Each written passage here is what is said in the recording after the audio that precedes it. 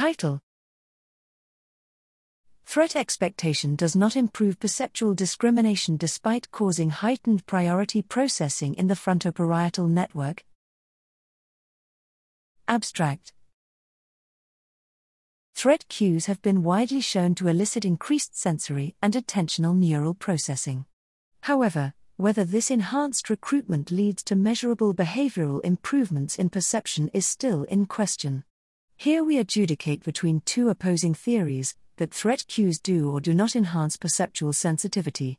We created threat stimuli by pairing one direction of motion in a random dot kinematogram with an aversive sound.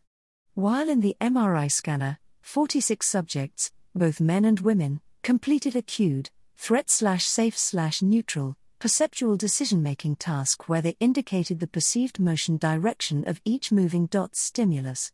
We found strong evidence that threat cues did not increase perceptual sensitivity compared to safe and neutral cues.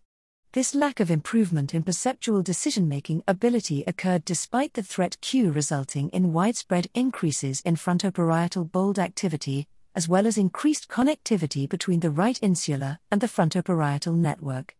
These results call into question the intuitive claim that expectation automatically enhances our perception of threat, and highlight the role of the frontoparietal network in prioritizing the processing of threat-related environmental cues.